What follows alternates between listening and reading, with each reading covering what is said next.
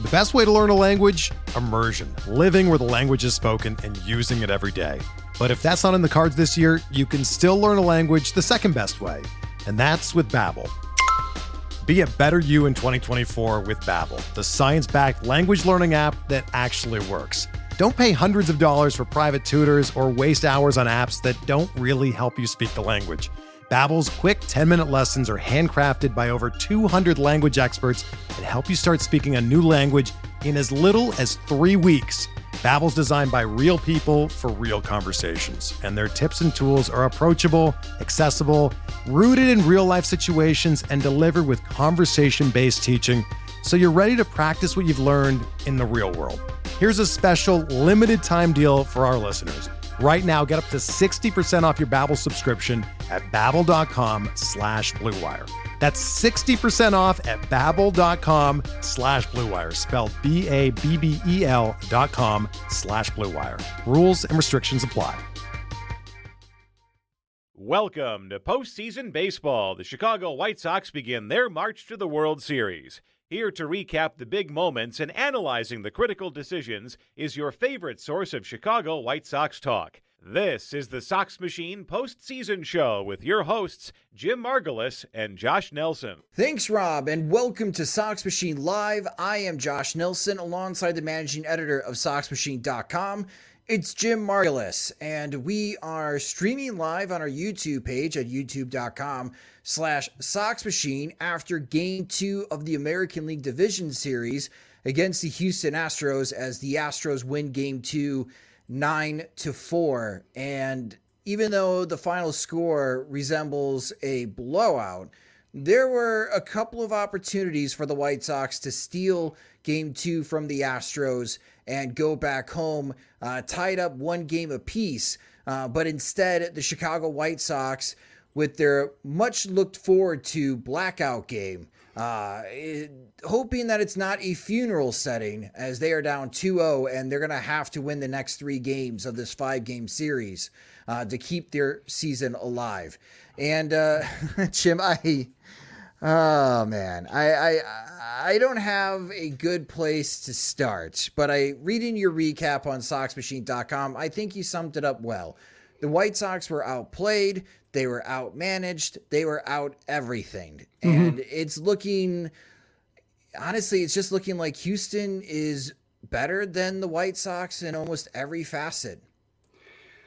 Yeah, it's tough. It's the issue, yeah, I think with the White Sox being unpolished, when it comes to like their plate discipline being sometimes out of control, and with their tendency to hit balls in the ground, like they're not formidable the way the Astros lineup is. So they have to be really good. They have to really be really good on the margins. They have to take advantage of the innings they're able to cobble together. And this one was winnable. You can't count on winning a game with 4 runs, but you should be able to once in a while, especially in the postseason, like that's required. And they had a 4-2 lead. They had the first 4 innings done, covered. Like Lucas Giolito got through them better than Lance Lynn got through his 4 innings, or 3 2/3 innings. So they were in, by postseason standards, okay shape. Like not ideal, but a lot is not going to be ideal in October against really good teams. And even if they were playing like the Rays, who look like they could be the other American League team in the ALCS, like they would have to win games like this, kind of scratch and claw and figure it out. And just a lot went wrong, and a lot, both mistakes made on the field, mistakes made in the dugout. I would say like game 1, let's go back to game 1, I think, real quick. When it came to like Lance Lynn pitching to Michael Brantley and trying to manage a 3-run deficit versus a 5-run deficit it turned into, that's a case where I don't really blame Tony La Russa, because it's game 1 of a series. You're going to have to try to, they don't have a lot of experience in stitching together 6 innings of bullpen work. And it might've been in a losing cause anyway. So I wasn't inclined to really slam them too hard for that. But the lessons taken away in that game about the third time through, especially third time through for a pitcher who isn't doing that well, that's when you say, like, okay, we learned what happened in game 1. Now you need to make sure that doesn't happen in game 2, because now they lost the game they were expected to lose. They could learn things along the way. Great. They didn't tax anybody, maybe in a losing effort. Fine. But when it came to a 4-2 lead and then having those lessons pretty freshly imprinted on everybody's memory, that makes Tony La Russa's job way more important, way more proactive. Now it's about nursing a lead, not managing a deficit that might get out of hand anyway. And he got it off on a bad foot by having Lucas Giolito face 3 batters in a 5th inning that he probably shouldn't even started. And it kind of all slipped away from there. Yeah. The 5th inning, at the top of the 5th inning, what I put in my notes was the top of the 5th inning maybe saved the White Sox season. As a big turning point in the postseason, they scored 3 runs at the top of the 5th inning, scratching and clawing. They have a 2-run lead on the Houston Astros. This could be the turning point of the series. Bottom of the 5th inning ended up being the turning point of the series because Giolito walks 2 guys. Those guys score because La Russa is going to Garrett Crochet in these tight spots. And I'm sure he's doing this because this is some Ned Yost managing of, well, Aaron Bummer's my 7th inning guy. I can't use him in the 5th inning. I got to use him in the 7th inning, which is galaxy brain. And of course, that's a tough spot for Garrett Crochet. And Crochet hasn't exactly proven that he can get out of those jams with any consistency. Mm-hmm. And of course, he allows a single to Kyle Tucker as the White Sox were playing a shift against Tucker, and Tucker squeezes one through the left side of the infield, in which, if the White Sox are playing double play defense, that's probably a double play. And we saw a lot of defensive alignment that is, I don't know, it's part like all over the place and in no place to make a play. And that was also part of the frustrating thing, is that you're just watching the Houston Astros hit these grounders that go right up the middle of the infield, and nobody, not Tim Anderson, not Luis Garcia, not even Cesar Hernandez when he joins the game. They're not even close to making those plays. Mm-hmm. Then when White Sox hitters are hitting the same type of ground ball, you're watching Jose Altuve make all of the plays. And the White Sox are grounding into outs instead of hitting singles. And then you're watching the Astros hit singles, and then they take the lead. And then Kyle Tucker hits the home run against Craig Kimbrell. And the post-game comments are not making things any better at all for La Russa. And boy, this is definitely a top 5 loss of the season for the White Sox, for just on how things unraveled so quickly. And this comes after a point that there was a high. Yes, the White Sox got some momentum. They have a 2-run lead in Houston. We're halfway done in the game. If he goes to Kopech, if the bullpen bridge holds up and they could get to Hendricks, they could steal this, and it's knotted up and the White Sox have home field advantage. Instead, we're talking about the White Sox have to win 3 in a row, and if they do win the 2 home games, their reward is facing Lance McCullers in Houston again. Mm-hmm. Yeah, I think with Crochet, I think we saw Bummer's inning and Bummer having a very Bummer inning. I think I don't so much see that as a problem going to Crochet in the 5th. My problem is having Crochet come in with runners on, having somebody else's problem to inherit. Maybe that's a case where I do go for Bummer over Crochet, but nobody was even warming. When Giolito started the inning. Robin Ventura BS. We have been podcasting for 8 seasons, and we have spent days of our life, Jim, complaining about Robin Ventura not managing the bullpen, not having guys ready, and then just being caught completely off guard. And then his post-game conference saying, well, it's one of those things. And here La Russa makes a Robin Ventura mistake by not having anyone warmed up in the 5th inning. Are you watching the same game as everybody else is watching? Because, and this is not the first time that Giolito has looked gas and La Russa thought there was more left in the tank this season. Mm-hmm. So he makes that mistake again in 2021. Not having anyone warmed up in the bullpen. Come on, man. Yeah, that's to me the biggest issue and made me worried because I could see, the whole first sign of trouble thing. That's a typical manager thing. That's not La Russa specific. But having seen, like Framber Valdez, the White Sox got to him. Dusty Baker got him the hell out of there, basically, as soon as, he could reasonably expect, because Valdez was cruising until he wasn't.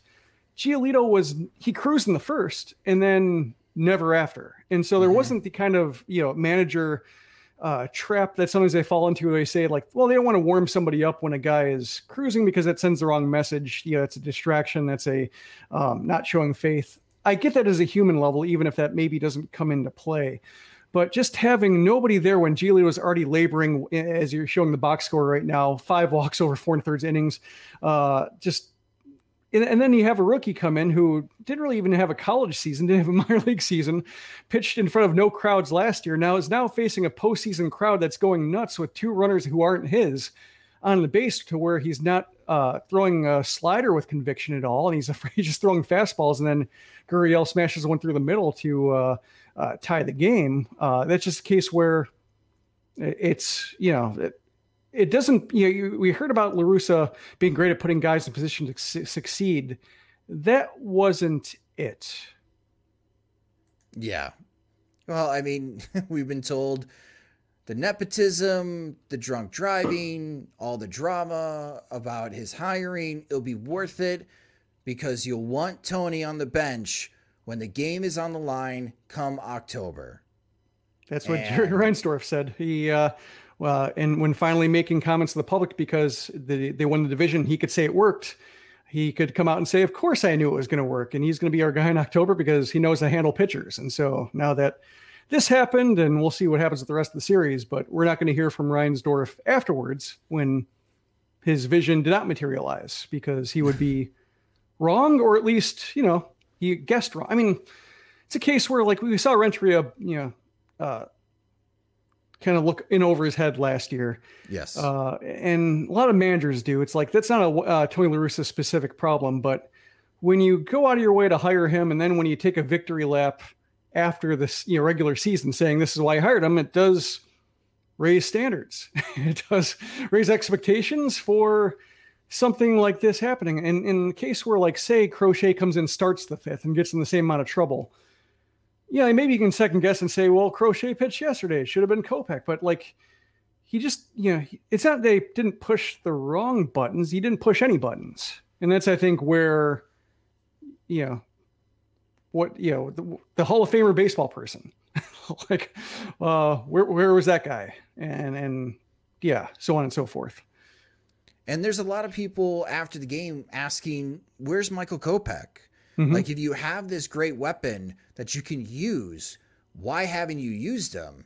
And in his post-game conference, Tony La Russa said that if we were in a position to win, we would have used Kopech. I didn't see that quote. I could have done a spit take.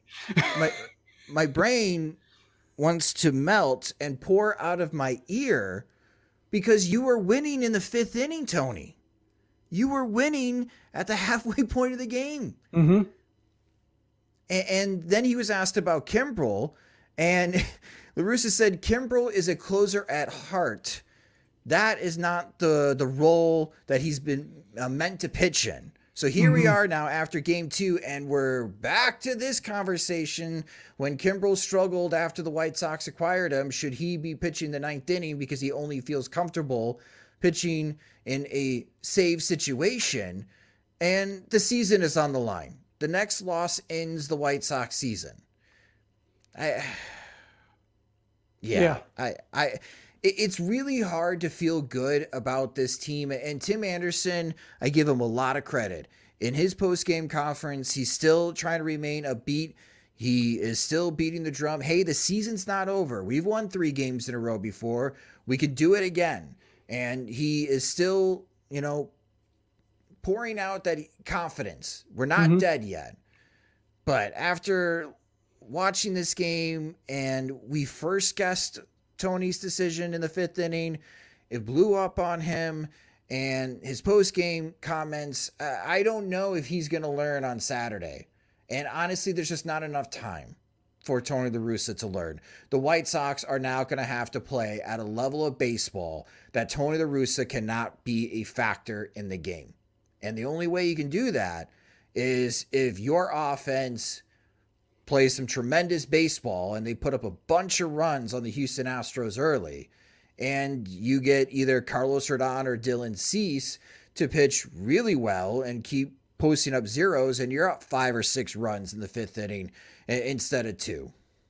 Yeah, we got a comment from Ray saying that the direct quote was, "If we were in a position to need Kopech to win," which, yeah, it's a case where, yeah, I'm guessing he wants to save Kopech to work with Rodon, and the way he's talking about Rodon and talking around the Game 3 starter, seems to be a lot of not as much trust in Dylan Cease as he thinks Cease might have earned with the way he finished the season, like the way he wrapped up. And it seems like you can't win a World Series without Dylan Cease pitching.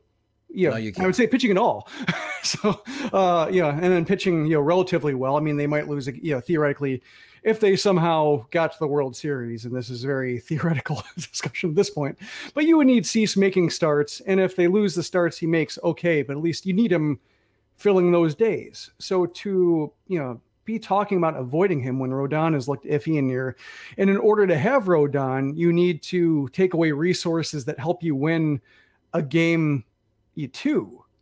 That's what is really, over the next 2 games, like they're going to need Tony La Russa to manage his ass off. Like that's the case where now it's not simple. Now it's, Rodon for 3, Kopech for 3.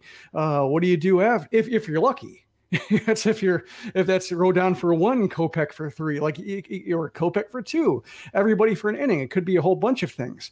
It's going to take a lot of desperation. And that's where the White Sox are now. So it's you're needing Tony La Russa more than ever in a game where he might have had his worst game of the season. Just when you factor in, the slow hook, the relief choices made, and then also the swap of Larry Garcia for Cesar Hernandez for Adam Engel. And I don't know if you saw any quotes about that. I did not yet. I'll have to keep an eye out to see if it came up, but just that happening, there was a lot that went wrong in a lot of different facets. And also as you mentioned, the defensive alignment too was like just off. Like we've seen bummer innings go bad, but usually it's just like out, the ball just bounces underneath Tim Anderson's, the extent of his reach, or, a second baseman is sliding to the hole up the middle and can't get a clean handle on it as he tries to make an exchange. Like we see usually those kind of plays that stress the infielders past their breaking points, but the infielders, as you mentioned, like they weren't in the camera. they weren't there. And is that a matter of information, or is that just the Astros having good swings and being really hard to shift against? That's, I think, a debate to have, but just all this stuff that helps supplement what the players are doing on the field was not there. And now you're going to need a whole lot more of that in order to survive. We're driven by the search for better. But when it comes to hiring, the best way to search for a candidate isn't to search at all.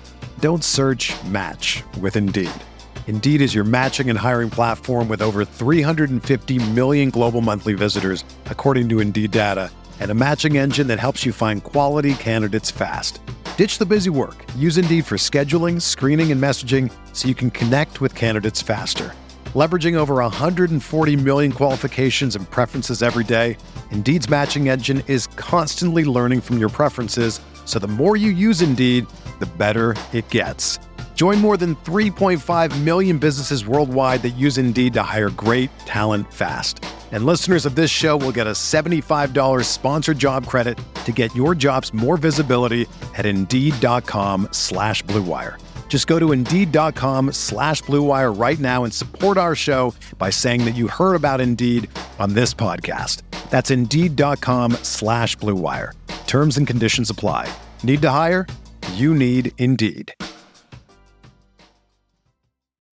When you need mealtime inspiration, it's worth shopping Kroger, where you'll find over 30,000 mouth-watering choices that excite your inner foodie. And no matter what tasty choice you make, you'll enjoy our everyday low prices, plus extra ways to save, like digital coupons worth over $600 each week. You can also save up to $1 off per gallon at the pump with fuel points. More savings and more inspiring flavors make shopping Kroger worth it every time. Kroger, fresh for everyone. Fuel restrictions apply. And again, the way that they can overcome this, because I just don't have a lot of confidence that in the next 48 hours, things are going to magically be better and the White Sox are going to magically be managed better and be better prepared from the coaching staff for the game, is that offensively, they're just going to have to come out and have some big hits. And that's the next thing we're going to talk about here on this episode of Sox Machine Live. Where's the power? Lots of singles. Okay, that's fine. That's good. No doubles, no triples, no home runs. And I cannot stress this enough. The teams that are out homering their opponents this postseason are undefeated. They have won every game. Last year, they were 35-5. That's an .875 winning percentage. If the White Sox offense does not hit for power at home, this season is ending at home. That cannot be said any simpler. So, Jim, any idea where the power went? Well, part of the power ended up in the Astros gloves. I mean, when we talk about defensive alignment, True. Just whether it's, Kyle Tucker flagging down Yasmani Grandal's 102-mile-per-hour drive to right field, or a triple-digit line drive going right to Alex Bregman, who's standing right over third base, or Moncada's smash getting flagged down by Gurriel, who was he was holding a runner on, and so he was there. That's part of it, is bad luck. That doesn't answer all of it, but just And then I think there's other stuff like defensive alignment where outfielders are where they need to be to not let balls get through the gap. Like they're hitting into shifts, and they're either hitting into shifts or they're hitting close enough to the spray charts to where damage is minimized. And then, then you just have the matter too of the first time through for Valdez and, the back of the first time through the second time through for Valdez, where they just couldn't lay off that breaking ball in the dirt, was reminiscent of the White Sox struggles against McCullers. Early on, in a couple games, they've had just some ruts of innings where they aren't able to get a bead on a good breaking ball, which limits the amount of batted balls that they have to play with later in the game. And then just so happens that when they do come up with those hits, the Astros are standing right there. And it's a case where, I know there's, the Astros reputation for, clean play, we'll say, integrity is, they'll need a couple decades, I think, and maybe ownership change and whatever to overcome that. But when it comes to defensive alignments, you can't cheat your way into that. That's just, preparation meeting, or good luck as the residue of design. And that's a case where they seem to be designed pretty well. And maybe the White Sox are just more, when they have to do damage, they're more predictable than maybe the Astros are in the way they do damage. Yeah, taking a look at the White Sox box score in Game 2, Tim Anderson had 3 hits. Luis Robert had 3 hits. We're going to talk about him in a moment. Jose Abreu had another multi-hit game and picked up another RBI. Yasmani Grandal had a sacrifice fly for an RBI. Eloy Jimenez was 1 for 4. He had an RBI. That came with the bases loaded as he grounded out. Up the middle was a nice play by Jose Altuve to stop from that being a 2-run single, and kept it to a 1-0 lead for the White Sox in the first inning. Andrew Vaughn picked up his first postseason hit of his career, and Lurie Garcia went 1 for 4, and Adam Engel went 0 for 2 with a strikeout. And I don't know what the White Sox are going to do in right field moving forward, as Adam Engel's not doing too much offensively right now for the White Sox. But all right, so everything we've been talking about is super dour at the moment. Let's try to be positive here, because again, the White Sox, Tim Anderson's right. They can win 3 straight games, and they can win in 5, prove Jim right, and make him look really smart to pick the White Sox in 5 games and go to the American League Championship Series. And if they do that, a big reason will be Luis Robert. Luis Robert has been awesome in these first 2 games for the White Sox. I think technically the Astros have only gotten Robert out once, as he reached on an error in Game 1, which technically counts as an out in the box score. But even with his out, Robert moved the runners from first to second and third. So it was like a productive out. And he has just been tremendous. And I know that he hasn't hit for any extra base hits because nobody has. But Luis Robert, Jim, man, he has been an offensive catalyst for the White Sox. He's constantly on base. He's having the kind of full season, I think, when we were thinking about Robert last year and how he had a great August, terrible September, had moments in October, only 3 games, but seemed to be climbing his way out of it and had momentum for next year. And then he has the injury that cost him 3 months. And we're thinking like, oh, so much for his progress. Like we thought, he was looking great in April. And we think, okay, there's going to be a reckoning at some point. And now you're going to have that injury forcing that reckoning. And it's never happened. And he's looking under control and he's lifting the ball regularly. I think that's like the case where, when you're trying to figure out like the flaws of the White Sox, one is that they're over aggressive or that they don't draw walks. Robert doesn't really draw walks yet. That's where like the Mike Trout talk falls flat. And I wish they wouldn't mention him just because he's hard to get out, but Robert is getting there. I mean, he'll draw more walks as he keeps hitting like this and keeps proving that you can't get him out or just in the strike zone anymore. You have to go outside the strike zone. He'll draw more walks that way, but he's not there yet. Sometimes that exacerbates some team-wide issues, but he's making good contact. He's lifting the ball. He's somebody who's not a threat to ground into double plays, really. So that's a nice player to build around. Like I think as the White Sox go in the offseason, and we'll hold off on the greater discussion yet because we're going to have, we could be approaching that conversation within the next week or so about offseason plan projects and whatnot. But the White Sox have some decisions to make on similar players at the corner outfield and first base and such. Like they're going to have to figure out how to diversify the roster a little bit to help them be harder to game plan around. But Robert is not one of those players. I feared that he might be. I feared that he might be like a 250 hitter who struggles to get his OBP over 300, hits for power, plays defense, but I just thought, he's going to contribute to the flaws of the offense in a way that needs to be accounted for. And right now, facing the, one of the best pitching staffs and well-managed pitching staffs in baseball under the brightest lights, he's still having very composed at bats and doing damage on strikes. So he's showing everything you want to see so far that's still very much within the shape of player he is. Like he's not doing anything un-Luis Robert. Like he's just being the very best Luis Robert he can be. And that's pretty awesome to see. Yeah. It's not like the highlights that a Randy Arozarena, right, from game 1. Arozarena hit that monster home run. And then later in the game, Arozarena stole home plate against the Boston Red Sox because the pitcher's not even paying attention to Arozarena at third base. But Robert is, even when he is hitting into outs, that he's forcing the issue enough with his speed down first base to draw a throwing error to reach. And he got hit by a pitch early in this series and had me holding my breath, hoping that he's okay and he's not injured. But it's right now, if the White Sox need a big hit in this series, if they need a big hit to win game 3, it's not Jose Abreu or Yasmani Grandal or Tim Anderson or Eloy Jimenez I want at the plate. I want Luis Robert because Robert has got the hot bat right now and he's putting the ball in play consistently and he's smacking the ball really hard as well. He's been tremendous so far in these first 2 games for the White Sox. And if you're looking for, a silver lining or a bright spot to be happy as a White Sox fan, Luis Robert has been awesome in the first 2 games. I do have to say Yasmani Grandal needs to make an adjustment for game 3. The Houston Astros are not afraid of Grandal.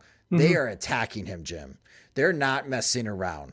They'll flip a curveball for strike 1. Grandal doesn't want anything to do with it because it's spin, and then they'll pound him with the fastball on the second pitch thinking that the pitch is going to be away and they're going to stay away from Grandal. He needs to be more aggressive early in the count because Houston's not playing around with Grandal. Oh, the last at bat was quality, though. It was. Yeah, so Tucker made a great play. Yep. So it's, it is a case where, he needs to resume that aggression he's shown during this really hot stretch. Like he's been assertive earlier in at bats, and that could be a case where, when you have so many ugly plate appearances around you, especially when they get into the fits that they had against McCullers and then against Valdez for that little stretch. Like, he probably wants to be a bastion of discipline and control.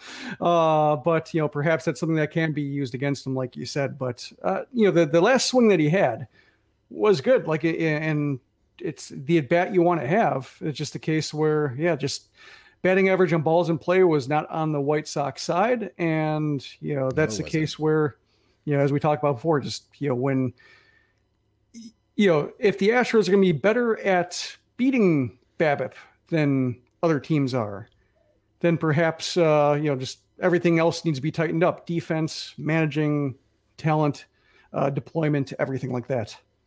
Yeah, right now, after the first 2 games, the Astros bats are too much for the White Sox pitchers. So it's time for the White Sox offense. They're going to have to step up. They're just going to have to step up. I'm thinking they're going to have to score like 6 or 7 runs on Sunday to keep the season alive. Like, there's no choice. You're facing a rookie pitcher and Luis Garcia, who threw really well against the White Sox, but that was at home. And now he's going to be the rookie on the mound in front of a frenzy crowd at Guarantee Rate Field on Sunday. The White Sox offense needs to punish him, and they need to punish him early, and they need to make it a laugher early so they can at least get 1 win, because now you are definitely going game by game. And we talked about this yesterday. Inning by inning. Yeah.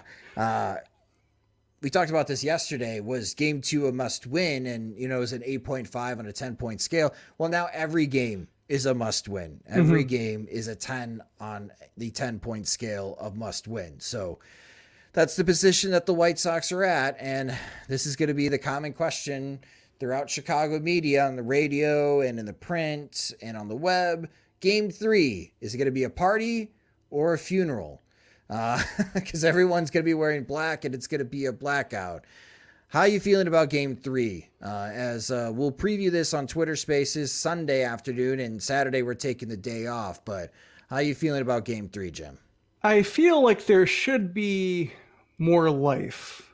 And one of the tough things about the White Sox being down 0-2 is that before the game you could see them like dancing and cheering during batting practice and such. And you might see like the comments saying like, what do you have to smile about? And sure looks like a relaxed team for, who's, once the game starts, just start crapping the bed. But they need to be who they are. Like they can't be like, I guess you don't want them to be tighter. You don't want them to be more nervous. So they have to, get it out somehow. But when it comes to like just the atmosphere, I think fans, in the crowd, and I think there will be because you pay a lot of money. You want to show up to not have a fun time before the Astros or White Sox defense or what have you makes it not fun. But I'm hoping that the White Sox fans show up like it's 0-0. Like they try to set the circumstance out of their mind. They haven't got a chance yet to have postseason fun. So I hope that they come out looking to enjoy themselves and think that the White Sox can make it enjoyable. And you hope that the White Sox live up to that themselves and give them something to cheer about, and fuel that, to kind of bounce off each other. I think it has the capability of being a wild game, like the kind of just a slobber knocker type, 8-6 type score, double digits perhaps, just because we have seen from the first 2 games with Dusty using Presley and Graveman twice that he might not be all that convinced about his bullpen, or at least trying to work things out. So if the White Sox can get in that bullpen faster, perhaps they could just have some wild, crooked numbers going back and forth. I think it's going to be that kind of game, and I hope fans are, up for it, both health-wise and energy-wise, because, you pay a lot of money for postseason tickets, so you may as well try to make your own fun. I did see a comment on Twitter, hey, party or Irish wake. Either way, there's going to be lots of drinking. So I thought that was pretty humorous. And we'll see. We'll see in what happens for the White Sox in Game 3 of the American League Division Series. Jim and I will be recapping that on Sox Machine Live. after Sunday night's game between the White Sox and the Houston Astros. So again, tomorrow we have the day off. As far as any type of broadcasting, we will have the Twitter space starting on Sunday at 4 p.m. Central Time to preview Game 3. That will last just an hour to give everyone an opportunity to get to the stadium and get to their seats for Game 3 of the American League Divisional Series. I do have to say, as we wrap up this edition of Sox Machine Live, and thank you everyone for jumping in and watching the live stream on youtube.com/Sox Machine. You can follow us on Twitter. We're at Sox Machine. But if you are an Instagram user, we have an Instagram at Sox Machine. And definitely follow us because I'll be taking pictures and videos of Game 3 at Guarantee Rate Field to try to capture as far as the big moments and the atmosphere at Guarantee Rate Field for the first postseason home game for the Chicago White Sox since 2008. So again, if you're an Instagram user, follow us there at Sox Machine. If you just discovered the Sox Machine podcast and Sox Machine Live, you can subscribe to our YouTube page at youtube.com/Sox Machine. And if you don't get an opportunity to watch the live stream of Sox Machine Live, we always take the audio recording of the show and upload it into the podcast feed, which you can subscribe to the Sox Machine podcast wherever you listen to podcasts, such as Spotify and Apple Podcasts. Also, if you would like more from us, go to patreon.com/Sox Machine to sign up as our Patreon supporters get exclusive content. They get ad-free versions of both the podcast and the website, and they get the first opportunity of getting our new Sox Machine swag, like the Sox Machine ball caps Jim and I are wearing, and the Sox Machine pint glasses as well. We have plans starting at $2 a month, and we also do have annual plans too that save you 9% from the monthly plans, and you can sign up at patreon.com/Sox Machine. Sox Machine Live is a production of SoxMachine.com, your home for all things Chicago White Sox baseball and part of the Blue Wire Podcast Network. Alongside Jim Margulis, I'm Josh Nelson. Thanks for watching and listening.